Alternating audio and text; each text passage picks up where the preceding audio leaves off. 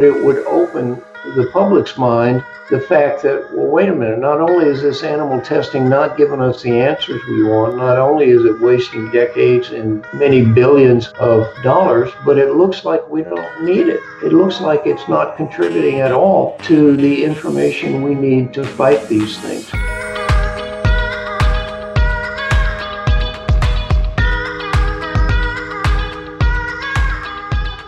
Well, hello there, and welcome to the Exam Room Podcast, brought to you by the Physicians Committee. Hi, I am the weight loss champion, Chuck Carroll.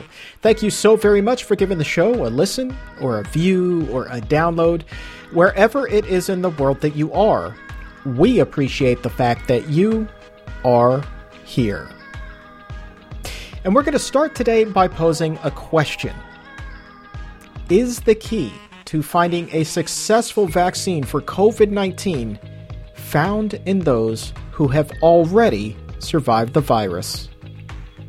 That is what we'll be exploring today as Dr. John Pippin joins us on the show. He spends his days researching and promoting the most effective methods of drug development, none of which, by the way, involve animal testing. And so with that in mind, we are going to discuss one of the vaccine trials currently underway that went straight to testing on humans. Now, according to Dr. Pippin, not only does this fast-track the creation of a COVID-19 vaccine, potentially by years, but it's also more efficient because the results achieved in animal testing very rarely translate to success in humans. So many believe that not only is it unfair for animals, but it's also driving up the cost of development by millions of dollars. And that cost is ultimately passed down to you and I. So if researchers are able to develop the first COVID-19 vaccine without using animals, what could that mean for the future of all drug development? That's what we're going to be talking about today. And then, changing things a little bit, you know the old saying, an apple a day keeps the doctor away. We've all heard that. Well, in this time, when we're hyper aware of our health, I wanted to revisit a segment that I did with dietitian Susan Levin, where we did a little fact-checking just about that. Now, there is little doubt that apples are, in fact, healthy, but can they, in fact, keep the doctor away as prescribed? We're going to get to the bottom of that. But first up, we begin with Dr. John Pippin and a look at where things stand with COVID-19 vaccine development and how eliminating the animal testing phase may speed up the process.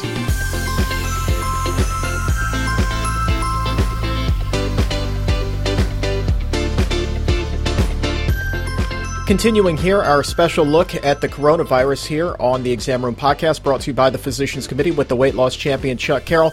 I'm joined now by a gentleman making his debut on the show. He is the Director of Academic Affairs here at the Physicians Committee. With that, we welcome Dr. John Pippin to the Exam Room. Thanks for joining us. Thanks, Chuck. I've been looking forward to an opportunity to be on the podcast. Well, I appreciate you taking the time, especially amid this uncertainty that we're all facing right now. We've seen people here reporting about wiping down packages that they receive, the deliveries that they receive at home, wiping that down with disinfectant, even going so far as to wipe down their groceries before putting those away in the refrigerator. I mean, just on kind of a scale of 1 to 10, what is your understanding about how easily this particular virus can spread? Well, it's difficult to scale it on a scale of 1 to 10 because the comparators are not that many.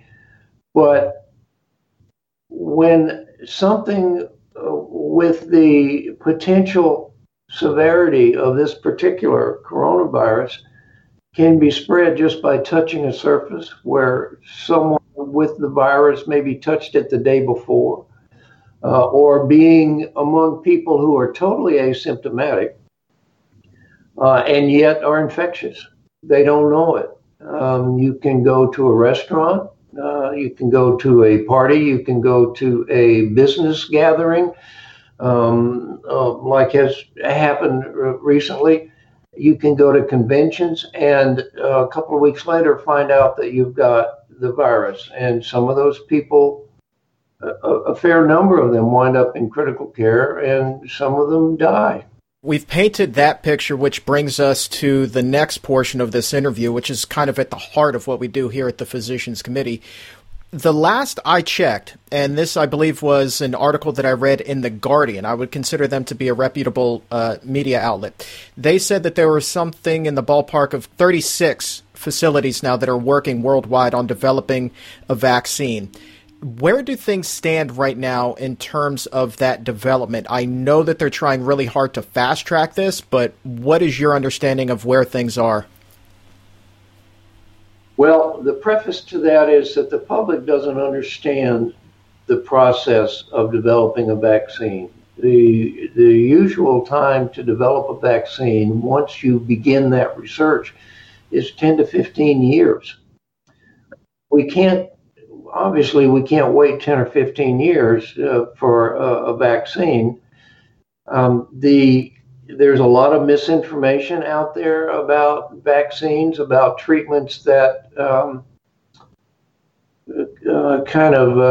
unfortunate entrepreneurs are pushing online. The development of a vaccine in the standard manner, using animals and identifying the receptors on the infective cells and finding a way to tag a molecule to carry some version of that in a vaccine, which allows the recipient to build antibodies in his or her blood to the infection, that hopefully if they're exposed to it, they won't get infected. Because the standard approach, it just takes far too long when you've got numbers like we're looking at. Any deaths from this are a tragedy, but the numbers we have are really frightening. One of the approaches is sort of ironically in an environment where the FDA and USDA tell us that animal testing is essential to develop safe and effective treatments, including vaccines. We're now investigating at least one vaccine. There's more, but one is getting a lot of press that has never gone through all of that. It's from a company named Moderna, and their vaccine has a different mechanism of action than the one I described to you a couple minutes ago. It incorporates a messenger RNA, ribonucleic acid, which reads the DNA in the cells of the people who receive it, and through a variety of steps, hopefully gives some immunity, allows that person to develop antibodies specific for what we now know about this coronavirus. It's not been tested before, not even in animals. And yet the crisis is enough that this is happening now. We will start getting results not too far in the future, because the way this virus infects and how quickly it shows up will not take years to figure out. You'll know if someone tests positive for the virus. You'll know if they convert from negative to positive. You'll know if someone who already has the virus can get rid of it. And you will know eventually, not right away, but you'll know eventually whether this purported vaccine gives long-term immunity. You know, it's like when measles as a kid, they had measles parties back in the day. Because once you were exposed, you were immune for many years, if not a lifetime. We don't know if that's true with coronavirus, and there are already cases of people who have recovered from the infection and later developed it again, which is very frightening to me, because it would mean that any vaccine that was developed would be incompletely effective. Well, let me ask you this. Speaking with others previously on this show, they have spoken at length about how oftentimes the results of these tests that are conducted on animals, they don't translate to results in humans. You don't get that same response. What does that say to, the overall effectiveness of animal trials? I mean, should we be concerned, should the average person be concerned that we have fast-tracked this in this one particular instance, skipped over the animal testing phase, or is this like we're just kind of eliminating something that wasn't necessary in the first place? That last thing that you said, we, under dire circumstances, you take shortcuts. And it is, I think, correct to move more quickly instead of taking the standard path of trying to identify animal models. There are no animal models for this virus. They're trying to create them now. It's more than you said, Chuck. It's not a case of doesn't always translate. It's a case of hardly ever translates.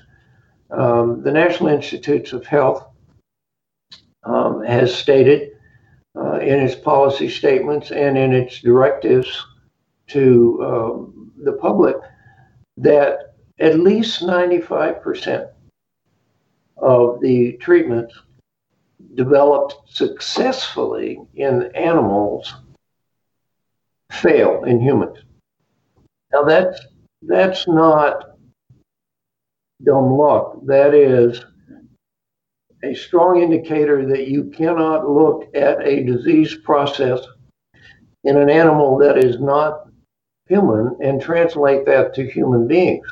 The hoops that researchers jump through to try to identify some kind of animal model, they call them animal models, to predict what will happen in humans has never been successful. It's just that's why when animal research fails to translate, the response of the research community, which should be, okay, let's use human relevant methods for crying out loud. Let's use human cells and tissues and serum and learn from patients who have something how to deal with it.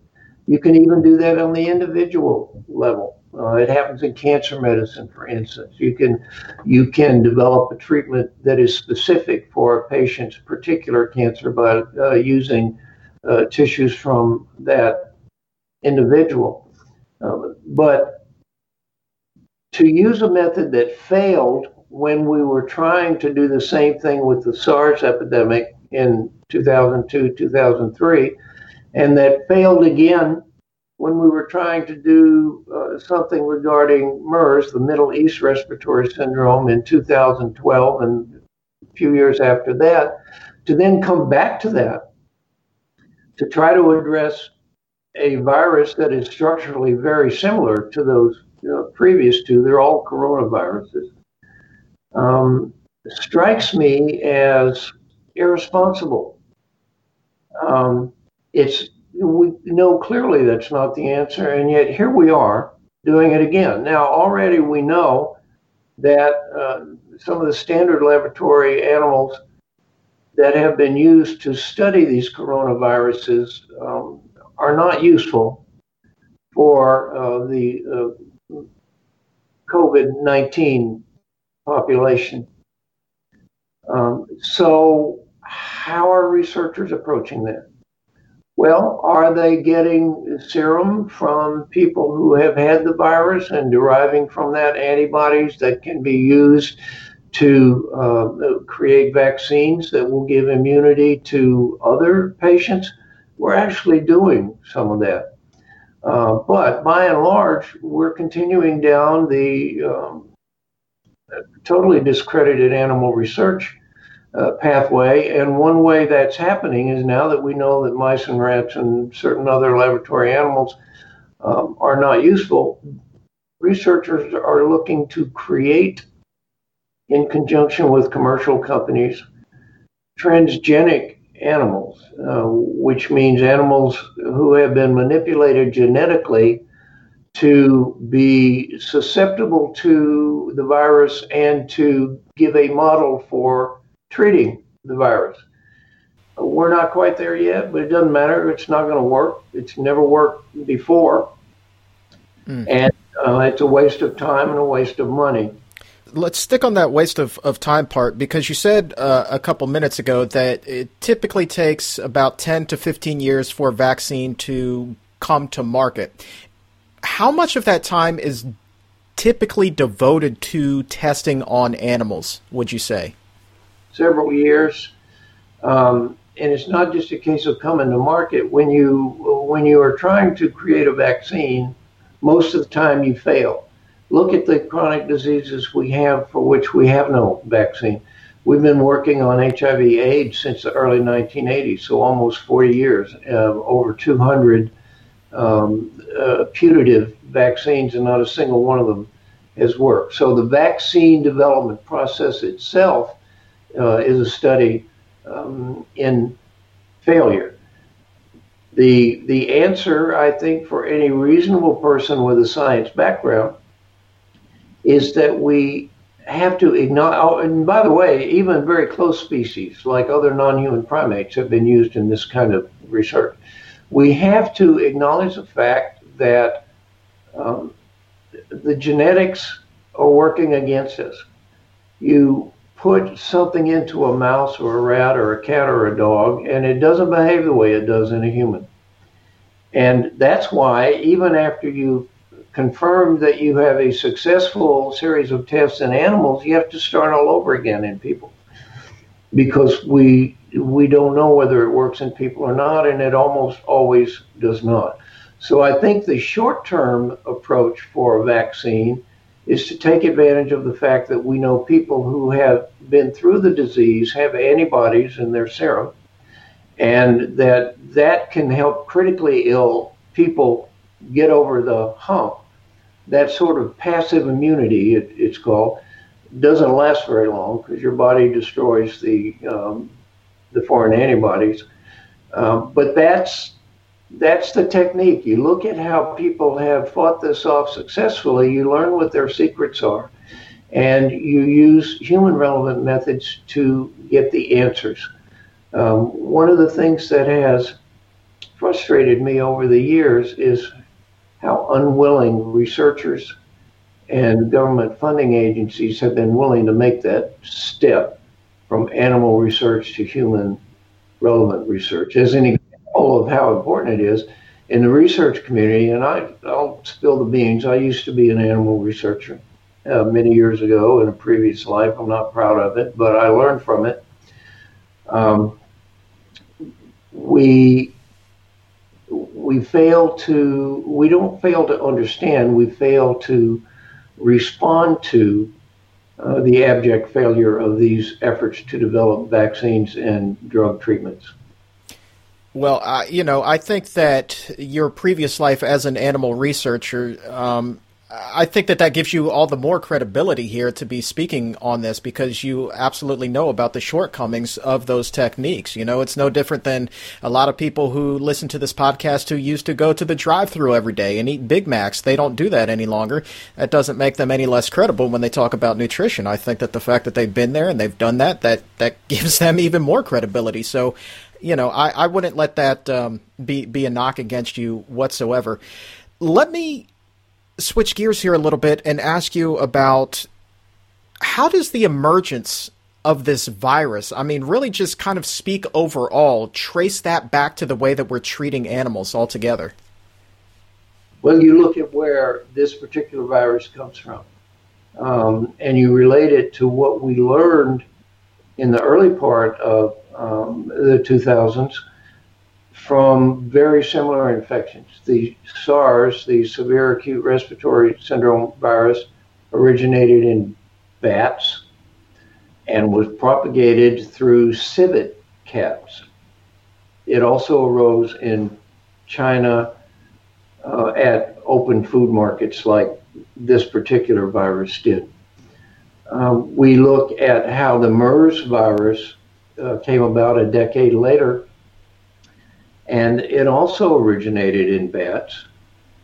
And although it's not 100% certain, it seems very likely it was propagated by dromedary camels. as an intermediate. And we look at this particular virus, the SARS-CoV-2, the COVID-19 virus, and see that it also originates in bats, who of course live in huge colonies, and anything that gets rolling in those huge colonies is going to affect thousands and thousands of bats. We're not sure what the intermediary is, but based on what we know about these Chinese food markets, it's most likely to be pangolins, which are one of the most abused animals in the world, and they're used in mostly in the Middle East and Far East as food. So the answer to your question is, if we were not creating circumstances that help these viruses propagate, and if we were not putting them in direct contact with humans, where we learn to our distress that they are zoonoses, and zoonoses are diseases that can move from non-human animals into the human animal, we wind up in a situation like we have now. And it all comes back to how these things originate and how that is due to how we relate to animals. And it's a lesson we've never learned.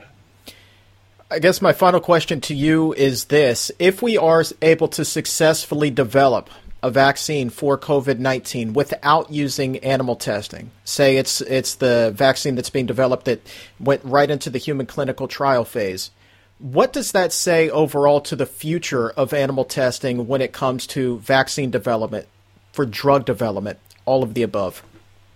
Not as much as we would hope. And the reason is you're talking about a limited circumstance. And researchers and funding agencies, by the way, the panels that give away NIH money are comprised primarily animal researchers themselves. We will meet the argument that, look, we've been using animal experiments for decades. It really took off after the thalidomide disaster back in the 1950s. We've been doing this for decades. We can't hang our hat on something that happened one time or two times. The counter argument is, yes, you've been doing this for decades and it doesn't work. And in here, right out of the box, the first time we tried doing this by skipping animal testing, hopefully, fingers crossed, mostly for the victims, we have a success. What does that tell you? It's not scientifically valid in a statistical sense because the numbers on the way we're going about it now are very small. But it would open, certainly, to the public's mind the fact that, well, wait a minute, not only is this animal testing not giving us the answers we want, not only is it wasting decades and many billions of dollars, but it looks like we don't need it. It looks like it's not contributing at all to the information we need to fight these things. We can develop these things in a laboratory. We can use human relevant methods so that we skip what the researchers call the valley of death. The valley of death is that gap between what works in the laboratory animal and what might work in humans. Mm-hmm. And the valley of death is called that for a very good reason. So it certainly will put that on the table. We have to do much more than that because it won't be enough to say, look, this worked in this case, we should get rid of animal research. Well, that's true.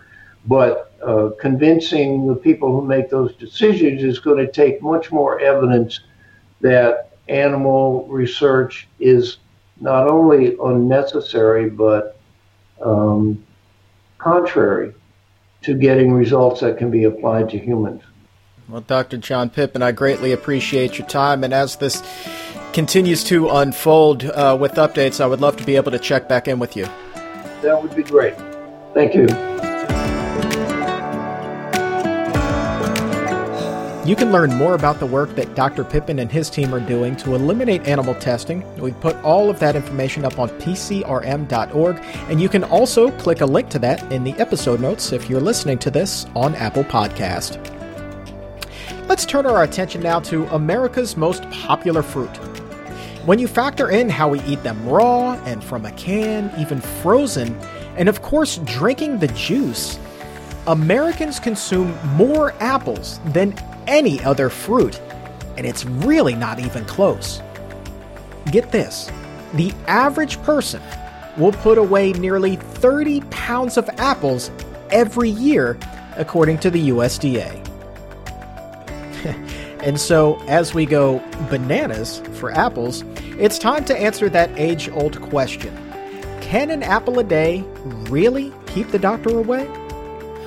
To answer that at this critical time, I wanted to revisit a segment I did with dietitian Susan Levin, where we explore all the health benefits this fantastic fruit has to offer. This is the Exam Room Podcast, brought to you by the Physicians Committee with the weight loss champion, Chuck Carroll. Thanks for listening to the show this week. You know, we are talking all about red ones, green ones, yellow ones, big ones, small ones, crisp ones, not so crisp ones. Apples, my friend.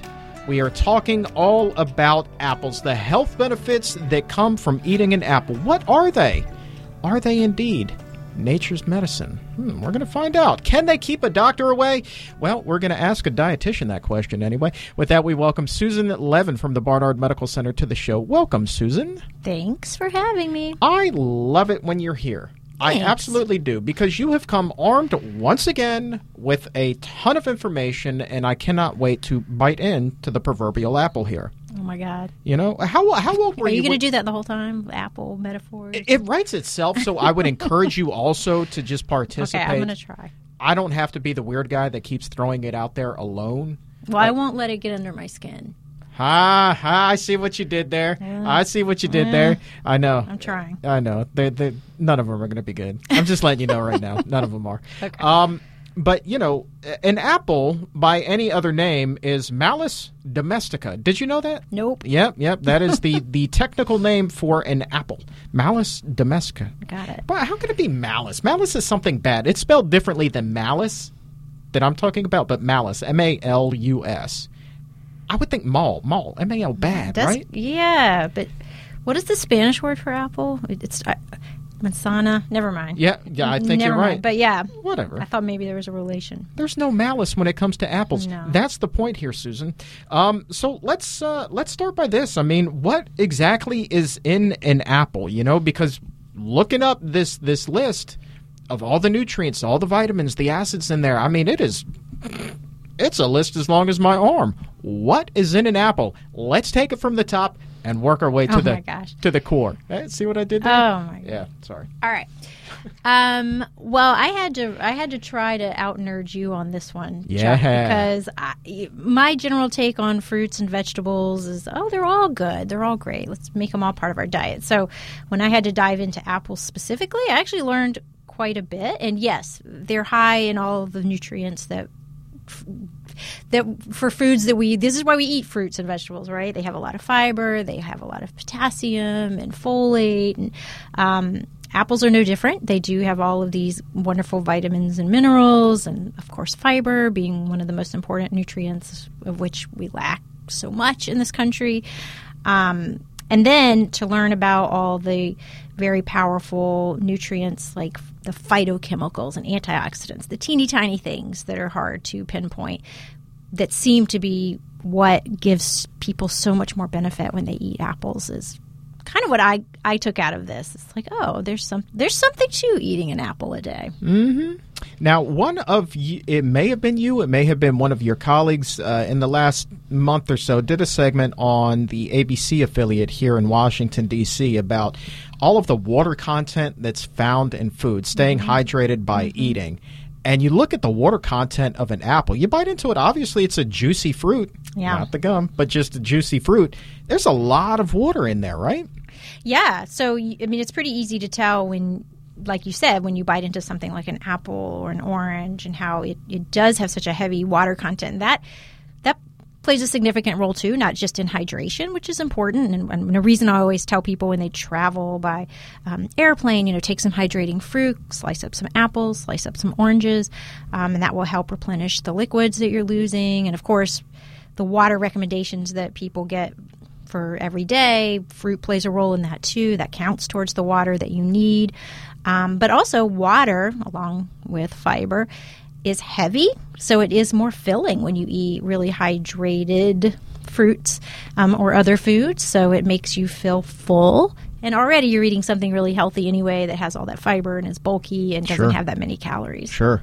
Well, let's talk about that fiber, because that is something that is oft overlooked in the standard American diet, but never overlooked on this show. No. How much fiber is in the standard red apple? I think that's really the statistics that I pulled from. The nutrient facts here are for the standard red. How much fiber is in one of them?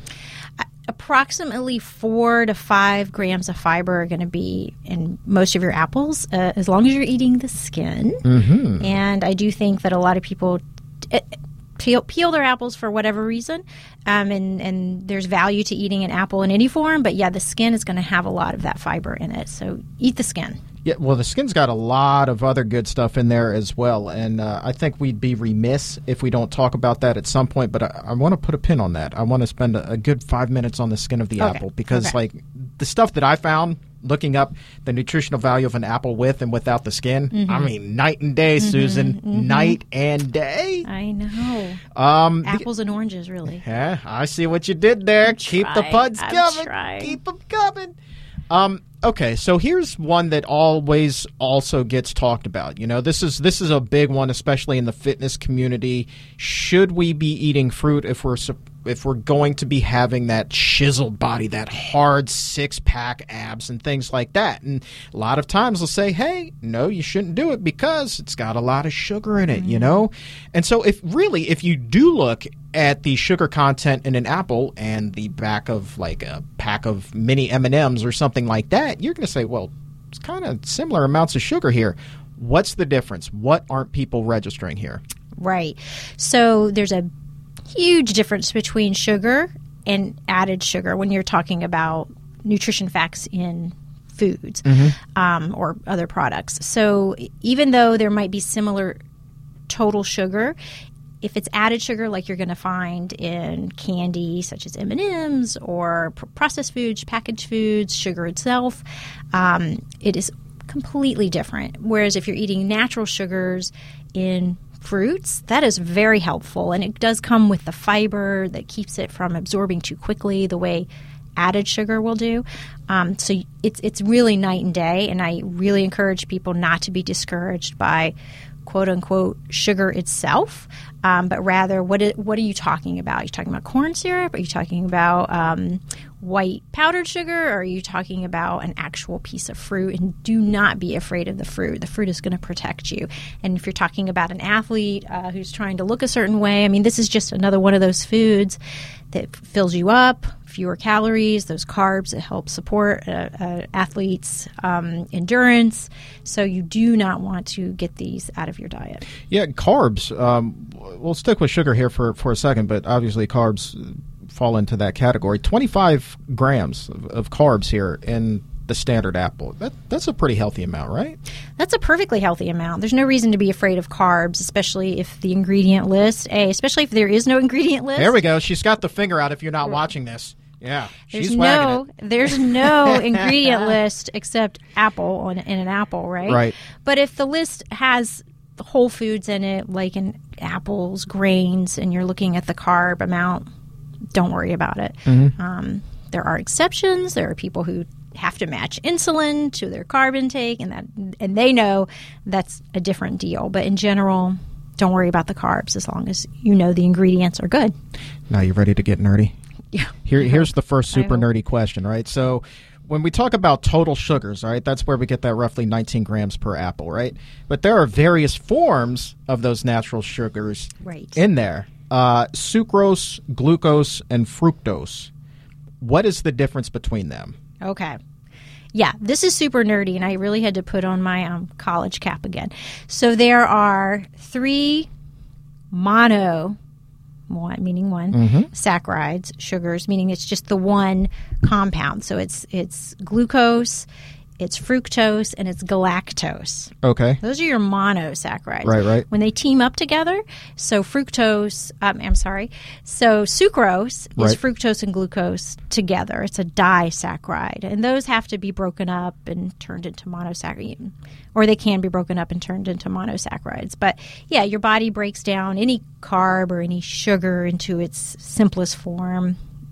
Usually glucose is what's going to feed our cells. So, yeah, it's science. It is science. It's a lot of Latin. I love that, because there are, people are sugar, but no, man. There are a bunch of different types of sugar. You know, lactose, maltose, galactose, sucrose, fructose. Yeah, you just all the oses. Depends on how you combine the oses. That's right. It's an ose party.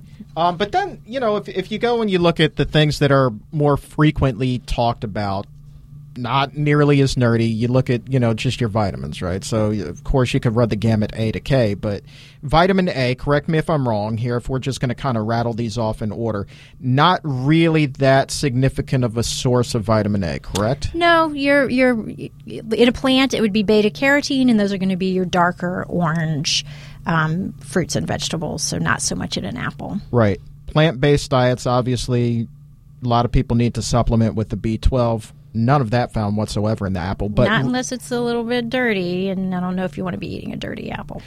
I see where you're going with that. So let's talk about the other B vitamins. But really, again, just like vitamin A, not a whole heck of a lot going on there. Not a ton in an apple, but yeah, right. Right. Cold and flu season, that's coming up there, Susan. Yeah. What do you think about when it's cold and flu, right? Vitamin C. Yeah. Vitamin C is a terrific antioxidant, very rich in your plant kingdom, and apples do have, not one of the highest, but it definitely is a good source of vitamin C. Yeah, this surprised me. 8.5 milligrams of vitamin C, right? And so if you look at the RDA for that, that's 14%. That's not bad. That's really quite good. Right. I know, because it is super prevalent, again, in fruits and vegetables. So if you're eating a plant-based diet, you're not going to be short in vitamin C, but apples kind of prove the point. Like, if it's in apples, you can imagine like an orange and a red pepper and all those really high vitamin C foods. Yeah.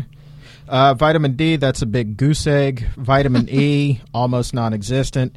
Vitamin K, you got just a teeny tiny amount on there. Vitamin K, that's one of those vitamins, though, that kind of gets overlooked a lot. So I was curious, don't you primarily find vitamin K in green foods? Am I mistaken there? That's right. You probably have heard that because people who are taking blood thinners have to watch. 2 points for you. Thank you.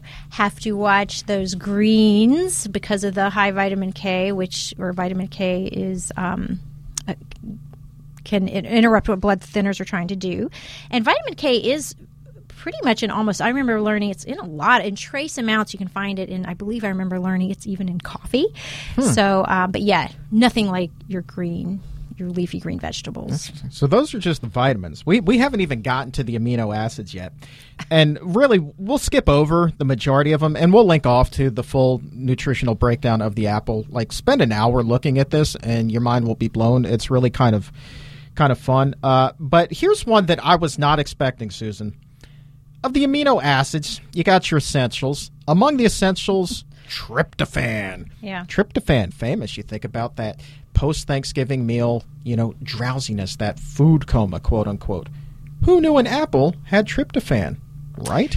Well, here's what I love about this particular fun fact, is that a lot of people think the ubiquitous, where do you get your protein? Yeah. Right?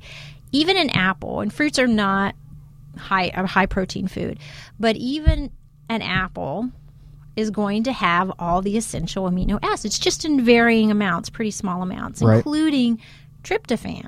So yeah, and tryptophan is associated with making you sleepy, and it is present in your plant foods as much, in your carb heavy foods. It's not just in the Thanksgiving turkey, the story that everybody tells, but it's important too. Tryptophan does help with, like you were saying, makes you sleepy because it does convert to, let me get this straight, tryptophan converts to melatonin, which helps with sleep. It also converts to serotonin, which helps regulate mood.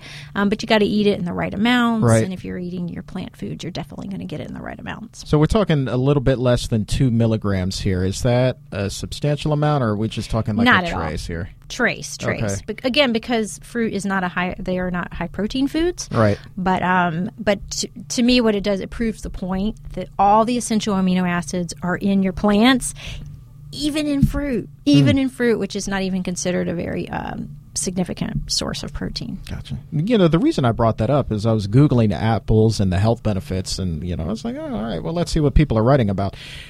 Somebody sees tryptophan, and of course, up goes the health blogger. Apples, good to help you sleep. I don't think they're going to keep you awake, but I'm not.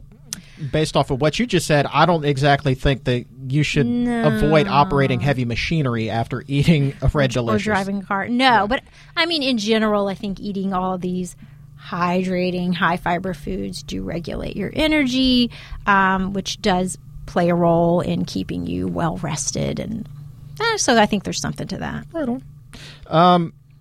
Super nerdy. Non-essential amino acid, aspartic acid. Am I butchering that? No, you're not at all. What is that? Because it's 127 milligrams. To me, that seemed like a lot. But obviously you've gone to school. I haven't. Well, that doesn't matter. It's not a lot. It doesn't matter. You don't need a degree to do this show. I know. Maybe I didn't go to school. No, it's, again, not a significant source of protein, but really good data to prove, the protein is in the fruit. So it's in the bean if it's in the apple, right? That's another pun right there. That's another pun. Glutamic acid, same kind of deal. Yeah. 45 milligrams-ish. We're going to put the ish on there. Trace amounts. Okay. Yeah. All right. Real quick before we dive into the interesting studies that you found, let's compare apples to apples here. You don't often get to do this, but I was wondering, I was like, okay, so you've got a bunch of different kinds of apples. Let's simplify this. Let's just look at the red apple versus a green apple and then the yellow apple. So is there one that's any more healthful than another? I think it depends on how you measure healthful. And if you were to – and so I'm going to steal a concept from Dr. Greger, who actually did look into this. And he did it by measuring antioxidant values of different apples, different breeds of apple. And he found that it was – and this is kind of a womp-womp for me, but Red Delicious – had the highest antioxidant value, with Granny Smith running a close second. So I thought that was kind of interesting. And one of my favorites, Fuji, kind of being at the bottom of the one. He didn't look at all of them, but of the ones he looked at, yeah. Do you remember where the ever-popular Honeycrisp fell? It wasn't on there. No. It wasn't on there because, I'm a Honeycrisp fan. Yeah. Actually, that's my favorite. You'll take that over the Fuji? Yeah. Okay. I really will. But it might be some mental because of what Dr. Greger said.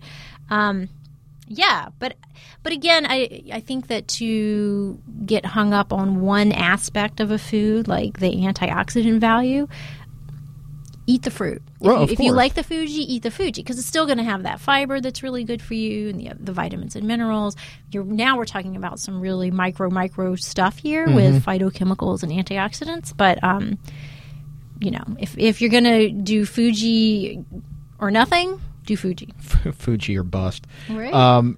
The face that you made with the Red Delicious. I am just, if there's an essence of being mealy or not crispy, then I'm not a fan. That's just it. It's mealy. My wife is the exact same way. Mm-hmm. She just cannot stand it. She wants a good crisp apple. So it's Honeycrisp or Jazz apples. When we can find them in season, you ever had the Jazz apple? No. Let me tell you something. Never even. Game changer. Okay. Game changer. Okay. All right. Better than the documentary. This is a real life game changer. Okay. All right. Jazz apples. Sometimes you can go to Trader Joe's and they'll have the bags of them. Really? They're kind of small, but man, they are crisp really? and juicy and delicious. Okay. Mm-hmm. I'm going to hold you to that. Jazz apple. So eat the fruit. That's what you're saying. I wanted to just kind of go over a little bit of research that I found when I just pulled the nutrition facts for each of these. Compared to a red apple, when you get a Granny Smith apple, the Granny Smith has, it's almost not worth mentioning, but a trace more fiber, a little bit more vitamin K, and of all the apples that I looked at, and granted there are just dozens of varieties of them, this is the only one that I saw that had selenium in it. Yeah, right? That is interesting. I wonder if they're not measuring maybe sometimes. The USDA doesn't necessarily, if this is from the USDA. It is. It doesn't necessarily pull every nutrient for every food that they look at or analyze every nutrient for every food. But, yeah, selenium, essentially any mineral that can be in the Earth's crust is going to be in your plant food. It just doesn't necessarily mean that it's going to be a lot. Right. But selenium is an important antioxidant, so it's good that there's even a trace amount in one of those. We're talking micrograms here. Right, It's just so small. Just slightly fewer carbs, no big deal. Slightly less sugar, slightly less water.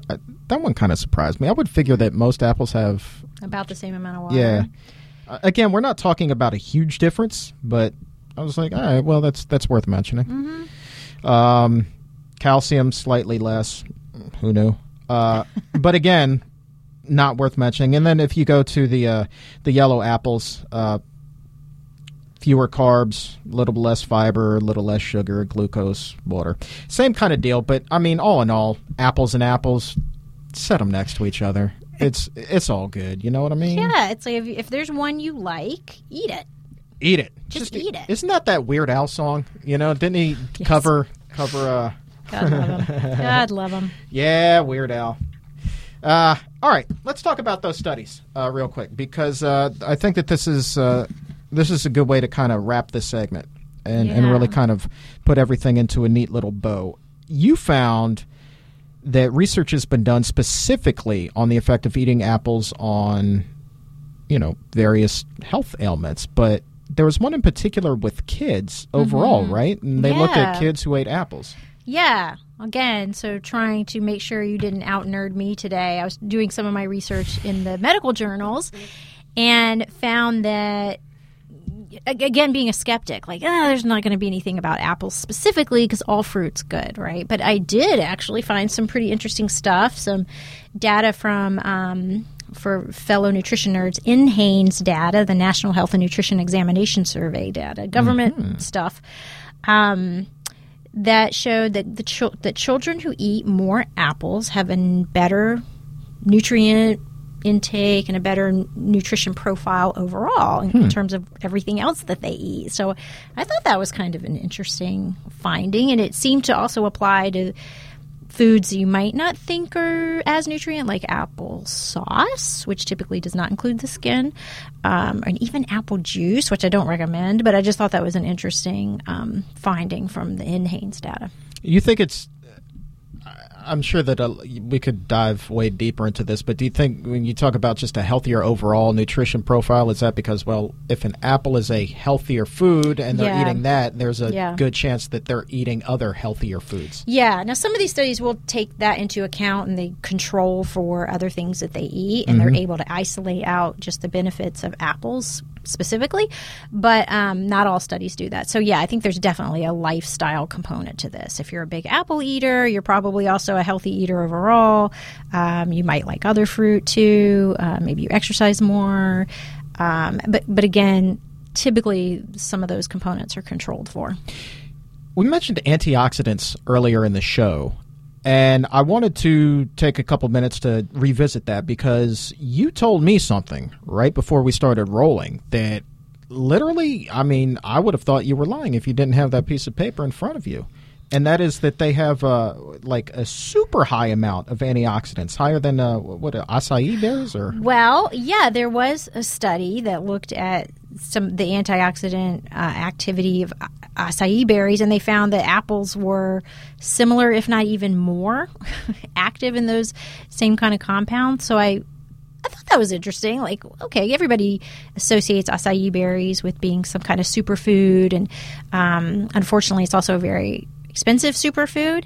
So just knowing that something as commonly eaten as apples and commonly available as apples may have the same benefits, if not better, is good news. And Again, I was just kind of looking at how many apples do Americans eat anyway? Like, how popular are apples actually? And it depended on what you looked at, like what are the most popular fruits people purchase versus what they eat versus what is produced. But usually apples were in the top 3 at least in terms of the most popular among Americans. So they're certainly accessible. People like them. So the fact that they do have such a high nutrient value, especially the antioxidants, is, I think, good news. You don't have to be a pomegranate seed, acai berry eater. It doesn't have to be exotic. It can be from the farm next door. Good old-fashioned apple. Yeah. I'm good for about 3 a week. What about you?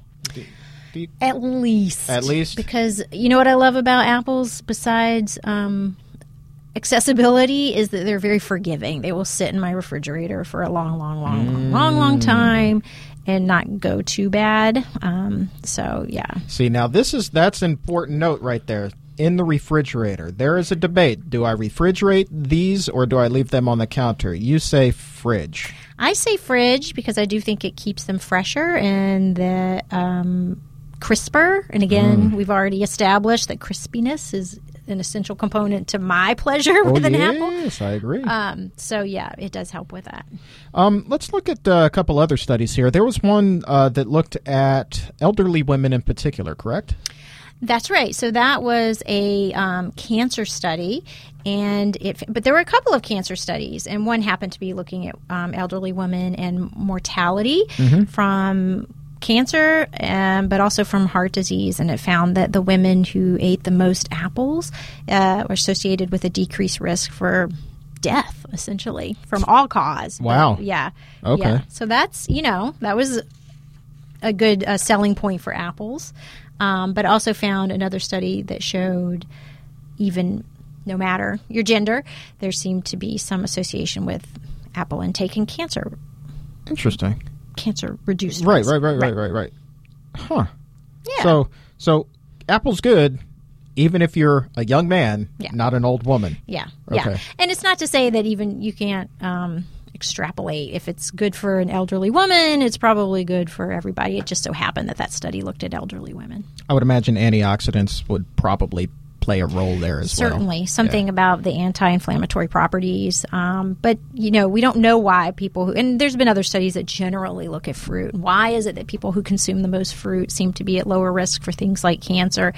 And maybe even more of a newsflash, diseases like diabetes, where unfortunately a lot of people with diabetes are told, don't eat fruit, it's too high in sugar. Right. But actually consuming fruit is associated with less risk for diabetes. So it's certainly associated with less risk for things like cancer. So to tell someone with diabetes who's actually at higher risk for getting cancer to avoid fruit, I think is borders on irresponsible, frankly.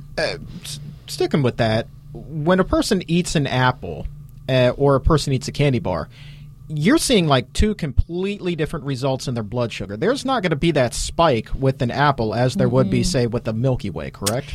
Exactly. So now you're getting into the glycemic index of foods. And, something that's really sugary and fatty, and the sugar is going to digest more quickly than something that has a lot of fiber in it. And most fruit, almost all fruit, does not have a high glycemic index, despite what some people might think.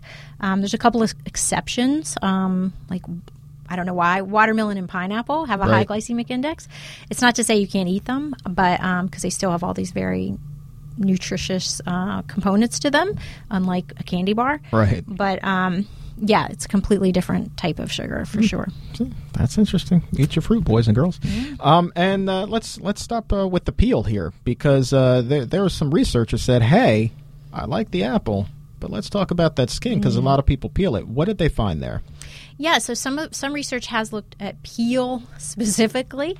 And the peel, I saw a study that showed that people who consumed apple peel had reduced risk for irritable bowel disease, reduced risk for joint pain or arthritis. So there's and we know that the peel has a lot of antioxidants in it. So I do think it's an important part of the apple. And if given the choice, eat the peel. Yeah, and if you take the peel off or the skin, I mean, you lose more than half of the fiber. Yeah. That's a silly amount. You lose actually some of the vitamin C and the K. Even you lose some calcium, some iron. You lose half the iron. Not a lot of iron in the apple to begin with. No, but if you're just looking at the numbers for what they are, you lose about half. That's a lot. Yeah, it really shows you, certainly in terms of volume of that tiny, skinny skin, how much is packed in there and why it's really a good idea to keep the skin on if you can stand it. Now, if you don't like apple skin or there's some other reason you're avoiding the skin, fine, eat the apple. The apple's still good for you. But I highly recommend keeping the skin on. Right. There's a quarter of the vitamin C, 30% of magnesium, 25% of potassium. And the other big question, and I really will leave it at this one, is apples. You know, we hear that they are on the dirty dozen. And so this is one, in your opinion, if you can, go ahead and get the organic, correct?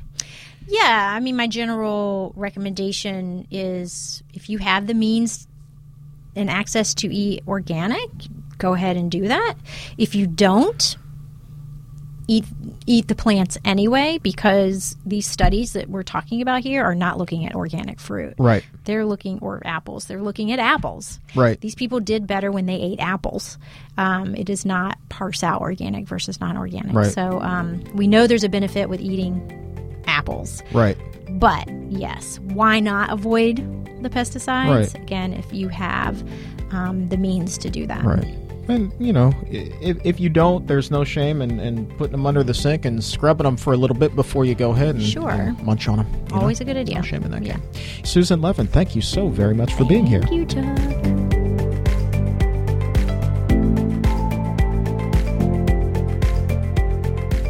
Right before we jumped into that interview with Susan, we were talking about the popularity of apples in the U.S. They are indeed the top fruit here.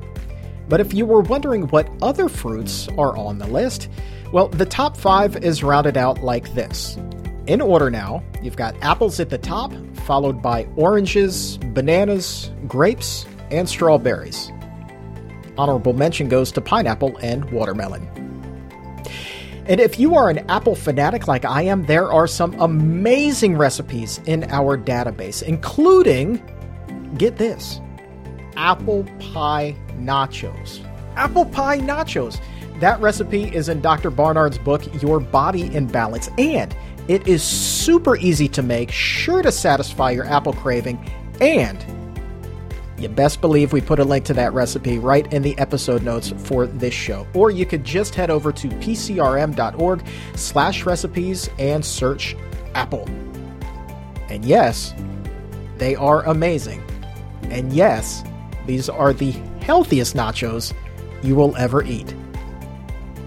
Before we wrap things up today, I wanted to encourage you to join us weekdays at noon Eastern over on Facebook for the Exam Room Live. Brand new show. Right there on the Physicians Committee's page, Dr. Barnard and I will be keeping you up to date with the latest facts on the coronavirus.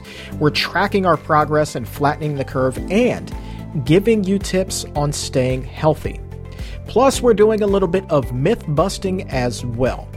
You know, we've all seen these supposed cures that are getting tens of thousands of shares on social media. But the question is, do they actually work? Or is this a work of fiction? We'll do our best to set you straight. And already we've taken a look at the ideas floating out there about garlic and blueberries. A lot of people say that both of them can cure what ails you. And can they? We got the answer. And coming up this week, we're also going to be talking about another hot one making the rounds, resveratrol. Have you heard about this one?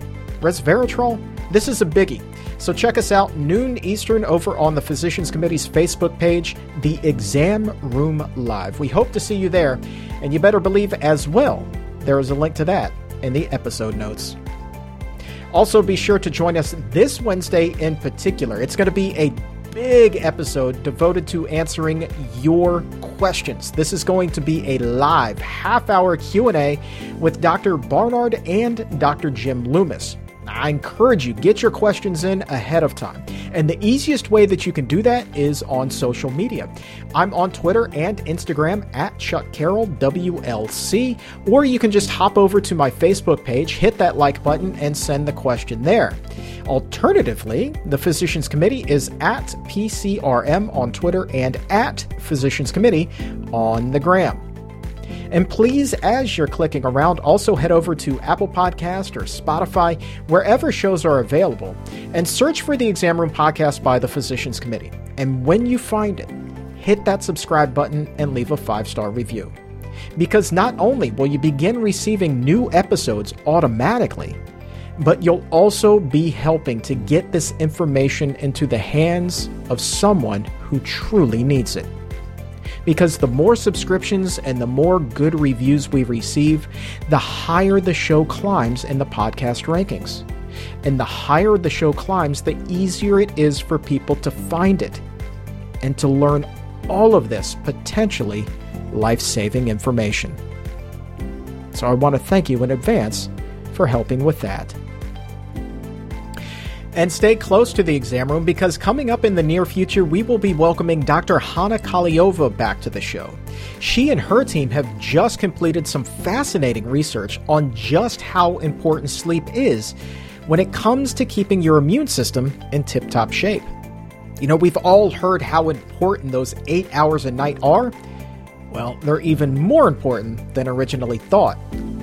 What she says about falling just 1 hour short of that, 7 hours as opposed to 8 hours, well, that can make all the difference in the world. Plus, we will be exploring practicing medicine in the digital age. A growing number of patients are taking their doctor's visits online now, not wanting to risk exposure to the coronavirus in a traditional doctor's office. So that kind of begs the question, is this the future of medicine?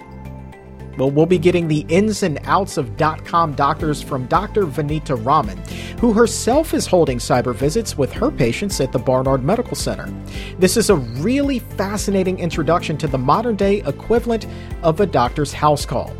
How does it work? What if you need a prescription? All of the above and more. We're going to be covering that very soon on the Exam Room. But for now, that is going to wrap up our appointment for today. My thanks again to Dr. John Pippin and dietitian Susan Levin for joining us. And for everyone here at the Physicians Committee, I am the weight loss champion, Chuck Carroll. Thank you so very much for listening. And remember, stay safe and keep it plant-based.